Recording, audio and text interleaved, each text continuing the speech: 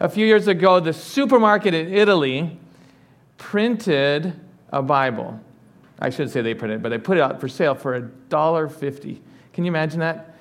God's Holy Scriptures available in this grocery store for $1.50. That is a huge treasure. I think they should have charged $150 for it because it's worth it. And if you haven't paid enough for your Bible, pay some more. It's great to see that Ellie had a Bible that was a good cover on it, right? It survived 30 years of constant use, so that's great. But we have that book, the book that talks a lot about God and a lot about us, right? It shows us who God is and shows us who man is. And as we go through that, those are super important lessons. Hasn't changed a bit. We can read stories from Genesis about some individuals, and it's still as relevant as to us. You know, man is so much the same, and so is God. And so we have such a blessing to be able to look at that. Daniel chapter 9 is our passage today, and you can look that up if you want. And in this, I'm going to read the first 3 verses of Daniel chapter 9, because we see something about this special character. It says, in the first year of Darius, who was ruler over Babylon, in the first year of his reign, I, Daniel, understood from Scriptures, according to the word of the Lord given to Jeremiah the prophet, that the devastation of Jerusalem would last 70 years.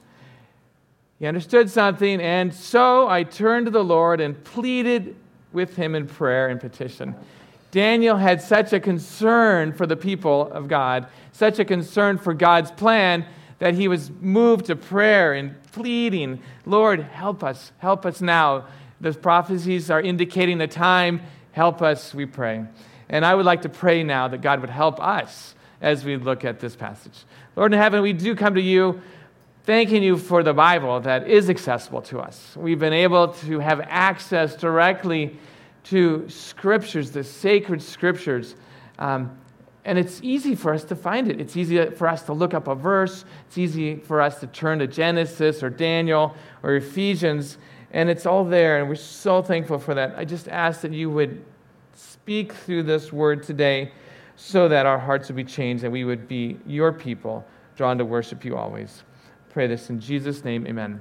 So as we have concern for people, we're concerned for the people in Italy, and you are too, whether you actively think about that or not, by supporting missions in Italy. We are concerned of getting the gospel, this information, into people's hearts so they can understand a verse. Bob, you read a verse, the key verse of the Reformation, salvation by grace alone. That is a huge message that we proclaim in Italy, because that is not the formula that they're used to. Their formula is used to, Jesus dead on the cross, as they've seen in artwork everywhere, crucifixion pictures, very few resurrection pictures in the art of Italy. So he's dead on the cross, so that suffering was caused by your sins. There's a little guilt going on there. And then you must work hard to please God through sacraments. And then when you die, you'll go to purgatory for 500 years or so, which is the equivalent of hell. And then finally you'll be ushered in the kingdom of heaven. That's the formula that the Italians receive and get from their culture. Grace alone is amazing. I am not worthy, but Christ was worthy on my behalf. What an amazing message. And we try to share that, and we bring that forth. And so as we work in the churches, we're excited about this gathering today. The gathering of people, don't forsake the gathering, the regular gathering. And what you're doing is very honoring to God. We have a little girl in our church who's 4 and somehow has got this culture to mind, and she says, I'm so glad to come to the assembly today. Like she's using big words, like kids don't talk that way, but she has that. And she's able to express, this is important to God. Your gathering is important. So I am thankful to be here with you today. Some of the things that we've had experienced the last couple of years that was really a big deal is the Billy Graham Association came to Milan, asked us to be involved. Our whole family was involved as we mobilized and invited churches to invite friends to come. And so we had a gathering last October, that was super fun. 13,000 people gathered in the sports stadium, and the gospel was preached and his name was praised. So there is blessing in that, and we look forward to that. So Daniel is praying for a gathering. May his people gather again in Jerusalem, is what Daniel's prayer is. Mike, I would like to have you come forward and read for us Daniel's prayer. He's fast too, right? So we want to dedicate time right now to listen to 19 verses. So we're reading from the prayer of Daniel, verse 4 to verse 19. O Lord, the great and awesome God, who keeps his covenant of love with all who love him and obey his commands. We have sinned and done wrong. We've been wicked and have rebelled.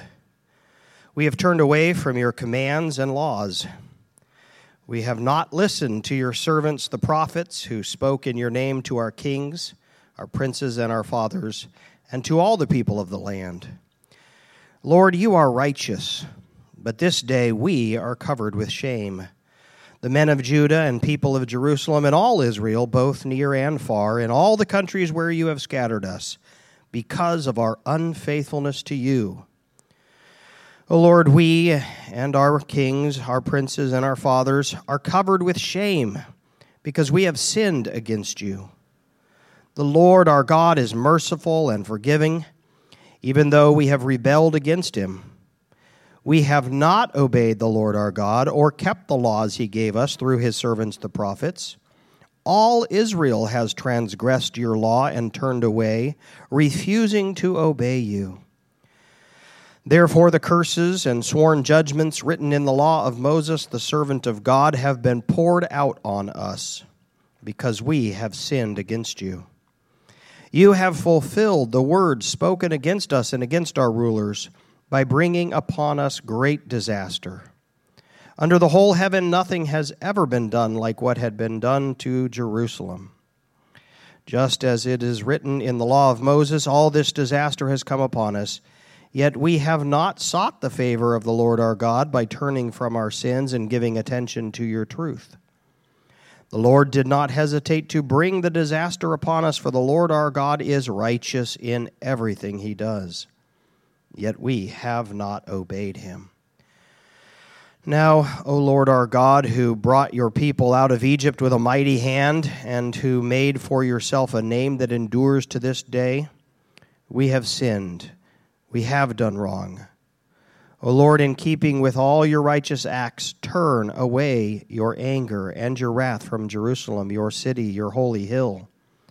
Our sins and the iniquities of our fathers have made Jerusalem and your people an object of scorn to all those round us.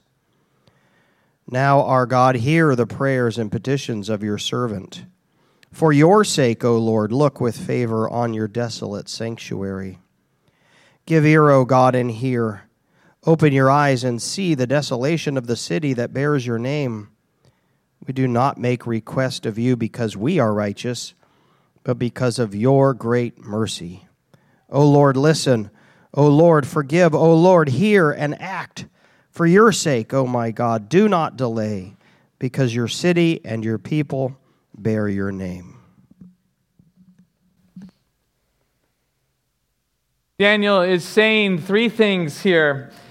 He's saying God is great, God is righteous, and God is redemptive. God is great. It's very important as we view what Scripture has to say to us, that we view it from his perspective. So often we read things and we think about God in relationship to me. I believe in God because he helped me in this situation or that situation, we might think. Wouldn't it be amazing if we just say, no matter what my life circumstance is, I see God as magnificent. We sing, let Christ be magnified. He is the greatest that ever was and will be. I am very little. I'm very small in this whole picture. And so Daniel just prays, oh Lord, the great and awesome God. This is Daniel, a captive prisoner. Daniel's story that you've just studied, he was stolen from his home as his home was being destroyed. Great and awesome, an eternal fact. If we can live our lives in a way where that is the solid, paramount foundation of what you think and believe about life, no matter what happens to you, that won't change. That is what it means to build your life on a rock. God is good. We've had a blessing to have some babies born in our church in Italy, and it's fun to see them. I just spoke to Bob. Bob just has a new baby in his family, right? He's going to go down and hold an infant. What a miracle. Little things, little humans. They're like the same thing as us, but really short. And to see them grow is so super fun. And so we have a few knee-high kids in our church walking around. And it's fun to see this other kids interact with each other, and they look at each other in a certain way, and they have a marvelous sense of life as they explore and discover. God is great that he makes life go on. God is great in Italy because we have the Alps. I've always enjoyed mountain climbing, and mountain climbing is super fun. The Alps are right there. And on a clear day, I can climb onto my rooftop, so it's not exactly a sanctified viewing deck, but I get on my roof, and I can see a mountain that's 15,000 feet tall. And I see that. I think, it rises up so high. What amazing things.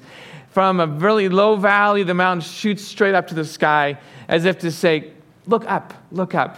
God is good. God is big. And those are around us in Italy, and we see that. And because of that, we have glaciers, and the glaciers percolate the water into the soil. And then our area is a large, flat basin, the Great Plains of Italy. It's not quite as big as Nebraska. But through that, the water comes down, and we dig wells in our yard about 9 feet deep and find water. And delicious water. One time our sump pump broke, and we went in the basement, and I think we have a refrigerator down there, and I think Max ran down there, and he stepped into knee-deep water in our basement. I was like, whoa, what's this? The water was so high that it was squirting through, the water table was so high, it just squirting through the cracks in our foundation, and I put a cup to it and drank it. Crystal clear water. What a blessing. God provides for the world through the water cycle. And has he done it this year? Yeah. We got a lot of water cycle happening yesterday. And then he's done it forever. Are you worried that he won't do it in the future? We just went through an 18-month drought in Italy. A lot of people started talking. Wow, what's happening? In fact, our water table went way down. Our yard turned straw brown. And will there be water? Our lakes went down, our rivers went down. You wonder, is God faithful? Of course you don't wonder that. Of course the water table works. It has to work. The way he designed the world is so great, it works forever. And in May, all the water came back, and now we have water everywhere in Italy again. And God proves it. God proves it. God gives us love. God is so great that he puts love in our hearts. Do you love somebody? Oh, it's a nice thing, isn't it? Is it nice to be loved? Yes. We have a new woman that's come to our church. Her name is Letizia, which means happiness a little bit, if you translate that. She's a woman that is just navigating through life. She's a social worker. Social workers pray for social workers. They face all the difficult family situations that you don't want to hear about. And she does that on a regular basis, trying to help people out. And she took some time off to go explore the world, and I can imagine, I can hardly take this anymore, I'm just going. So she's did the hippie lifestyle in South America. Who's ever done that, wandering around? But while she's there, God speaks to her, and she finds Jesus. She finds Jesus, knows nothing about church life, nothing about community, nothing about these kind of things. Finds Jesus, walks in through her, then comes back to our town, walks around and sees a sign. Oh, there's a church here, Christians, and shows up. Of course, when you show up, I don't know if you've got guests that come here. The first time you walk into a church, it's like, okay, I'll come late just in time for the service, and right after the service, I'm going to leave real fast. We get that experience sometimes, and you try to make friends. Hi, Alexa, bye. Out they go. But Letizia has slowly stayed around. A year after her first visit, she's dear friends, and she starts helping us with our kids program, and she starts inviting her mother to church, and like a non-believing, like a scientific kind of mother. And then she says, I can't be here this Sunday, but I want to come back because this is my family. It's remarkable that God creates structures through the church where love can be shown. It's an eternal fact. I hope you can pray a prayer similar to Daniel about all experiences in your life. Oh God, great and awesome God, that your heart might sing, bless the Lord, O my soul. Let everything within me bless his holy name. Daniel shows us that, and I want to say, live that way, because life isn't any better than that. The Lord is righteous.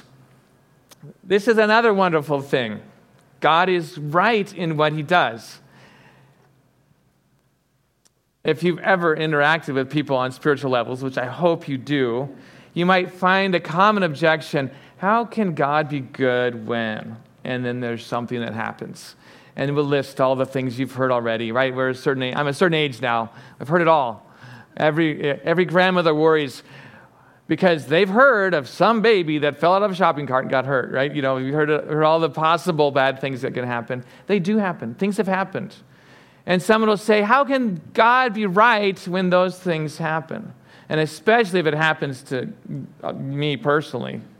You think about that. But Daniel's saying, no, God is right in everything he does. Right is a nice thing. We like to see something good. You know, I hope we can be happy for the baby born or for the marriage that happens. We want to be happy. Even my friends that I play soccer with, you know, I've joined this group of guys that unholy soccer players, we'll call them, you know. We play soccer, and we can actually have a moment when we get scored against. But we'll actually say, oh man, that was a really good play those guys did. There's appreciation for something that's right. And I think as we share about God, God's righteousness is a very valuable thing. We might have all gone through negative moments in life. And sometimes I've consoled myself with a simple fact: at least God is good. You know, that's the basis what Daniel is saying. Troubles have come to the people of Israel. They've been ruined. They've been taken away. But God is righteous in all that he does. God fulfills his word. When we look at Daniel, he's reading scripture. He's reading from Jeremiah. Where do you find Jeremiah today? On your cell phone, on the Bible app, or on your Bible that's in your hand. Daniel, how did Daniel get Jeremiah? That's a pretty remarkable thing. Jeremiah and Daniel were contemporaries. Can I show that slide there that I brought? I have a graph here just to let you guys know, kind of very simple. Isaiah was a big-time prophet prophesying to Israel, the 10 tribes of Israel, who then get taken away by the Assyrians in 722 BC. Okay, so Isaiah, bam, this is serious. Listen to God, turn to God. They don't listen. Samaria gets captured. They get deported.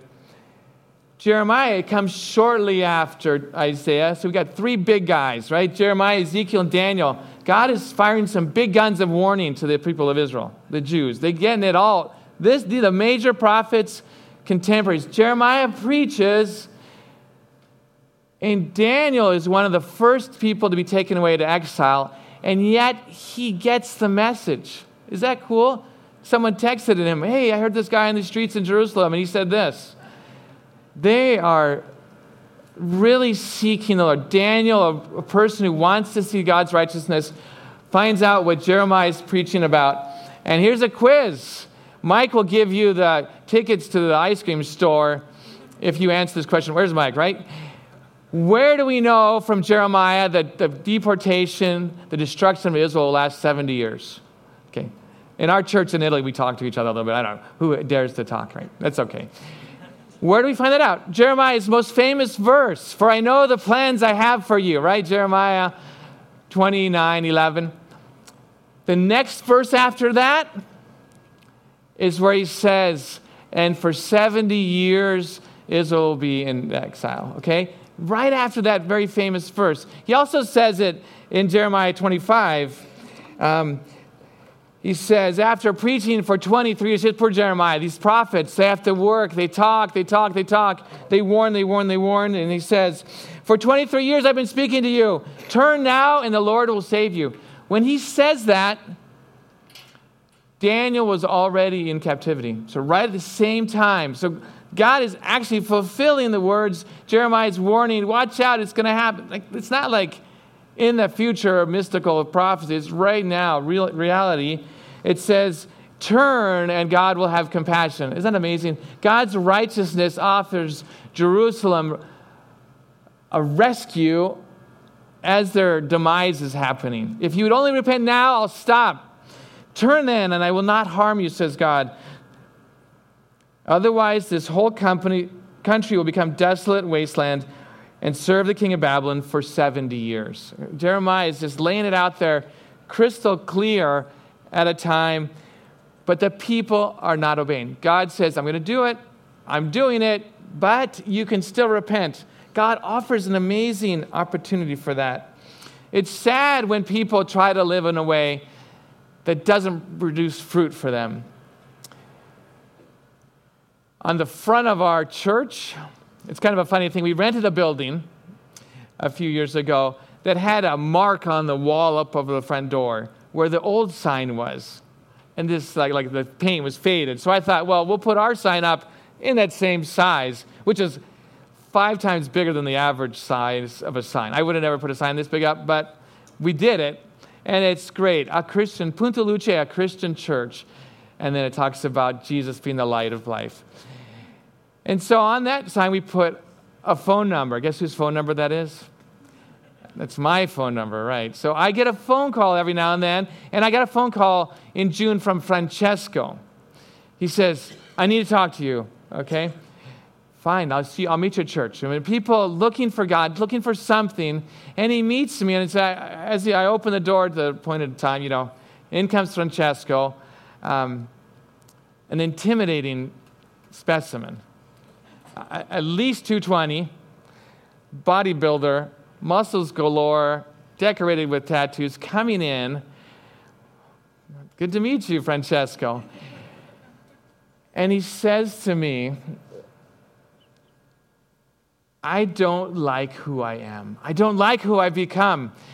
I've fallen into addictions, and addictions have led me to be an unlikable person. He didn't even like himself. And it's so sad that sin, so Israel lives in their sin. It's not like it's making life great. God sends Jeremiah to say, repent now, turn now, and I will stop. I will relent. It's a beautiful thing that God offers that in our day. We are not living in Daniel's times. We're living post-Jesus times. It's amazing. To have grace afforded to us is a wonderful thing. But Daniel is pretty specific about this.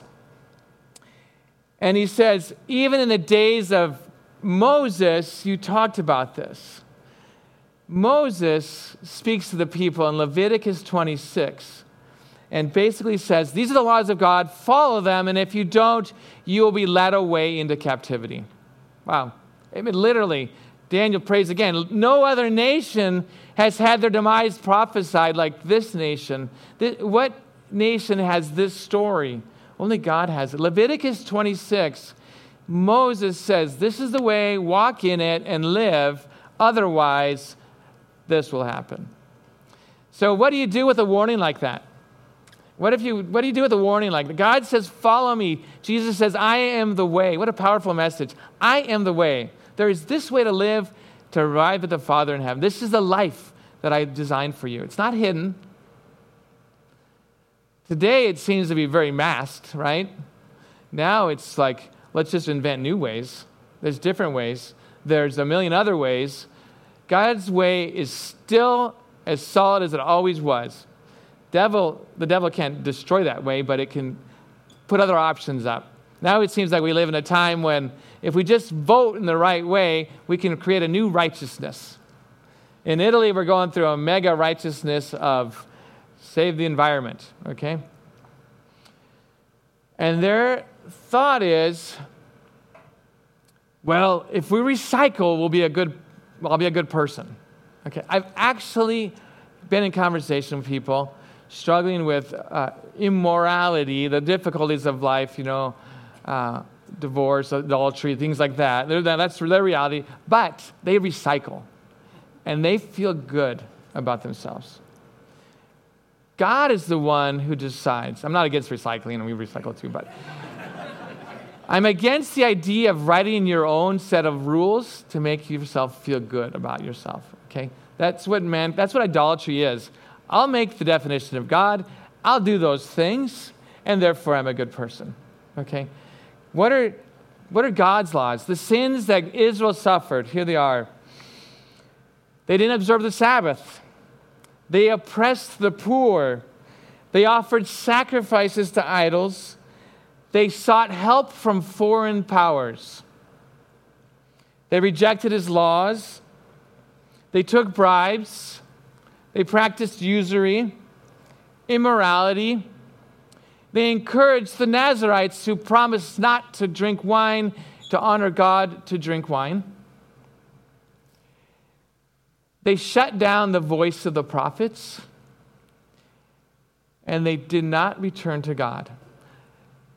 For years and years and years, Isaiah, Jeremiah, Ezekiel, the other prophets kept saying over and over, turn to the Lord, repent of your sins. And they didn't. The righteousness of God is seen that he offers a warning. He offers a way, he offers a warning, and he offers repentance. Oh, if we could all see his righteousness and come before him and say, you're doing the right thing, God. I want to walk in that way. I repent of my sins and turn to him. It's so amazing because the Lord is redemptive. The third thing, he's redemptive. What an amazing thing. So Daniel prays. He prays his prayer, Lord, we have sinned. Turn away your anger, right? Punishment has come. God's wrath is poured out in a certain way on these sinners. Daniel says, the 70 years are almost up. Now, Lord, it's about time. Turn away your anger. There's a part that we didn't read yet, the part from verse 20 to the end of the chapter. So this talks about another kind of prophecy. So while Daniel's praying this prayer for the people, God ends the 70 years of captivity. God sends Gabriel, the angel, to speak to him and reveal to him other information. And so I'll read verse 24. 77s are decreed for your people, for the holy city to finish transgression, to put an end to sin, to atone for wickedness. So there will be an end to the punishment. There will be an atonement. That's a fantastic word, atonement. I hope that your Hebrew class works on that for you guys a bit. Something that will make reconciliation for a wrong done. Don't we love it in our own lives when we can make atonement for what we've done wrong? If I break something, I'm so eager to fix it because I want it to be made right again, to repair things. There's this concept here of the sevens, right? So they're in captivity for 70 years. That's pretty solid, and that does get carried out in our graph. After 70 years, Cyrus issues a decree that they can go back and rebuild Jerusalem and the temple. But here we have this concept that comes on if we read the next part, 77s. When Cain killed his brother Abel, what was Cain's fear after God spoke to him? God was in conversation with Cain, and Cain says, oh no, everybody will seek to take my life now. And God says, no, I'll protect you. I'll give you a sign. I'll make a mark or whatever we understand that to be. And if anybody harms you, I will avenge you 7 times. Okay? So Cain is worried about his life. God says, no, there'll be a punishment for anybody that harms you. So God warns everybody, don't touch Cain. He'll suffer his own consequences. Okay? Cain does that. Cain has a descendant that happens years later, Lamech. Lamech is a guy who lives, has a couple wives, and he gets hurt by a young man. A young man injures him. So what does Lamech do? Lamech kills the young man. Okay? Cain's consequences are going on to the next generations. And Lamech is a boastful person who says, my goodness, I've killed this man, and if anybody harms me for doing it, I will avenge myself 70 times 7. Okay? These are the same words that we have in Daniel. In 77s will the atonement be made. Okay, we might think, in Daniel's time, from the decree to rebuild Jerusalem and the temple, 77s, maybe that's like 490 years, Jesus will come, right? The atonement will happen. It's not quite exactly the right time. Jesus comes about 530 years after this. But what we see here is a link between sin and atonement. If the sinful Lamech wants to be avenged 70 times 7, God says, I can even atone that kind of sin 70 times 7. Jesus comes to make atonement. As bad as we can be, as bad as sin can be, Jesus' atonement is sufficient for that. God is redemptive to heal. God wants to do that. So in his great mercy, we see this. We live in a day where we are told, or we can be encouraged, look to the scriptures. The scriptures will guide us. I hope that as you read Daniel, you read some complicated stories, you'll be able to put together God's whole plan. The Old Testament is so important. If you understand where he started, Canaan, Adam and Eve, right? Then he comes with Moses. He says, this is the way. Here's the law. But if you don't, there'll be trouble. Troubles happen through the kingdom of Israel. The time of sin will come to an end. Praise the Lord. God won't let it go on forever. If we think about other verses mentioned, what happens in the future? How will it end? God will put an end to sin. Okay? That is comfort. Oops, but I'm a sinner. He'll even cover my sin.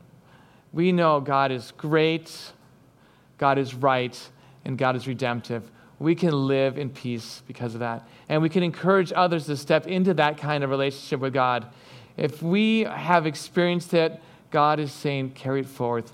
Daniel knew God well. Daniel was faithful in what he did. And when he heard about this redemption coming, he sought prayer and petition for others. I would like to encourage you to experience these aspects of God through this scripture. Next week, come back. Assemble yourselves to worship this great God because he's great. He's awesome. No matter what your story is, those things don't ever change. But then he enters your story through redemption. And because of that, I would like to encourage you to pray for someone that doesn't know Jesus yet. Pray for them. Be an instrument like Daniel was, on your knees, praying, Lord, save these people. We pray in Italy. I pray for my soccer friends, for Roberto. Will Roberto leave his sinful soccer ways and come to Jesus?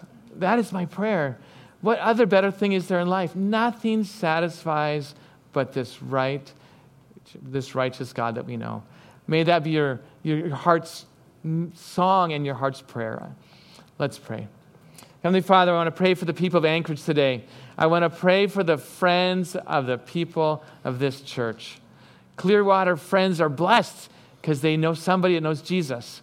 And as they walk together in work, in the hospital, in the neighborhoods, on the tennis courts, or wherever they do, Lord, our God, I ask that the light of Jesus will shine through my brothers and sisters here today to make an impact. And Lord, I also want to pray for Italy, that the efforts there through our ministries would be a light to the nations, that Francesco, who can't stand himself because of what he's become because of sin, would find a redemptive God that washes away evil. What a glorious story. Has there ever been a story of a God like you who would come to earth and walk this path and say, this is the way, follow me. I will be your righteousness. Thank you, Jesus. Bless us all, we pray.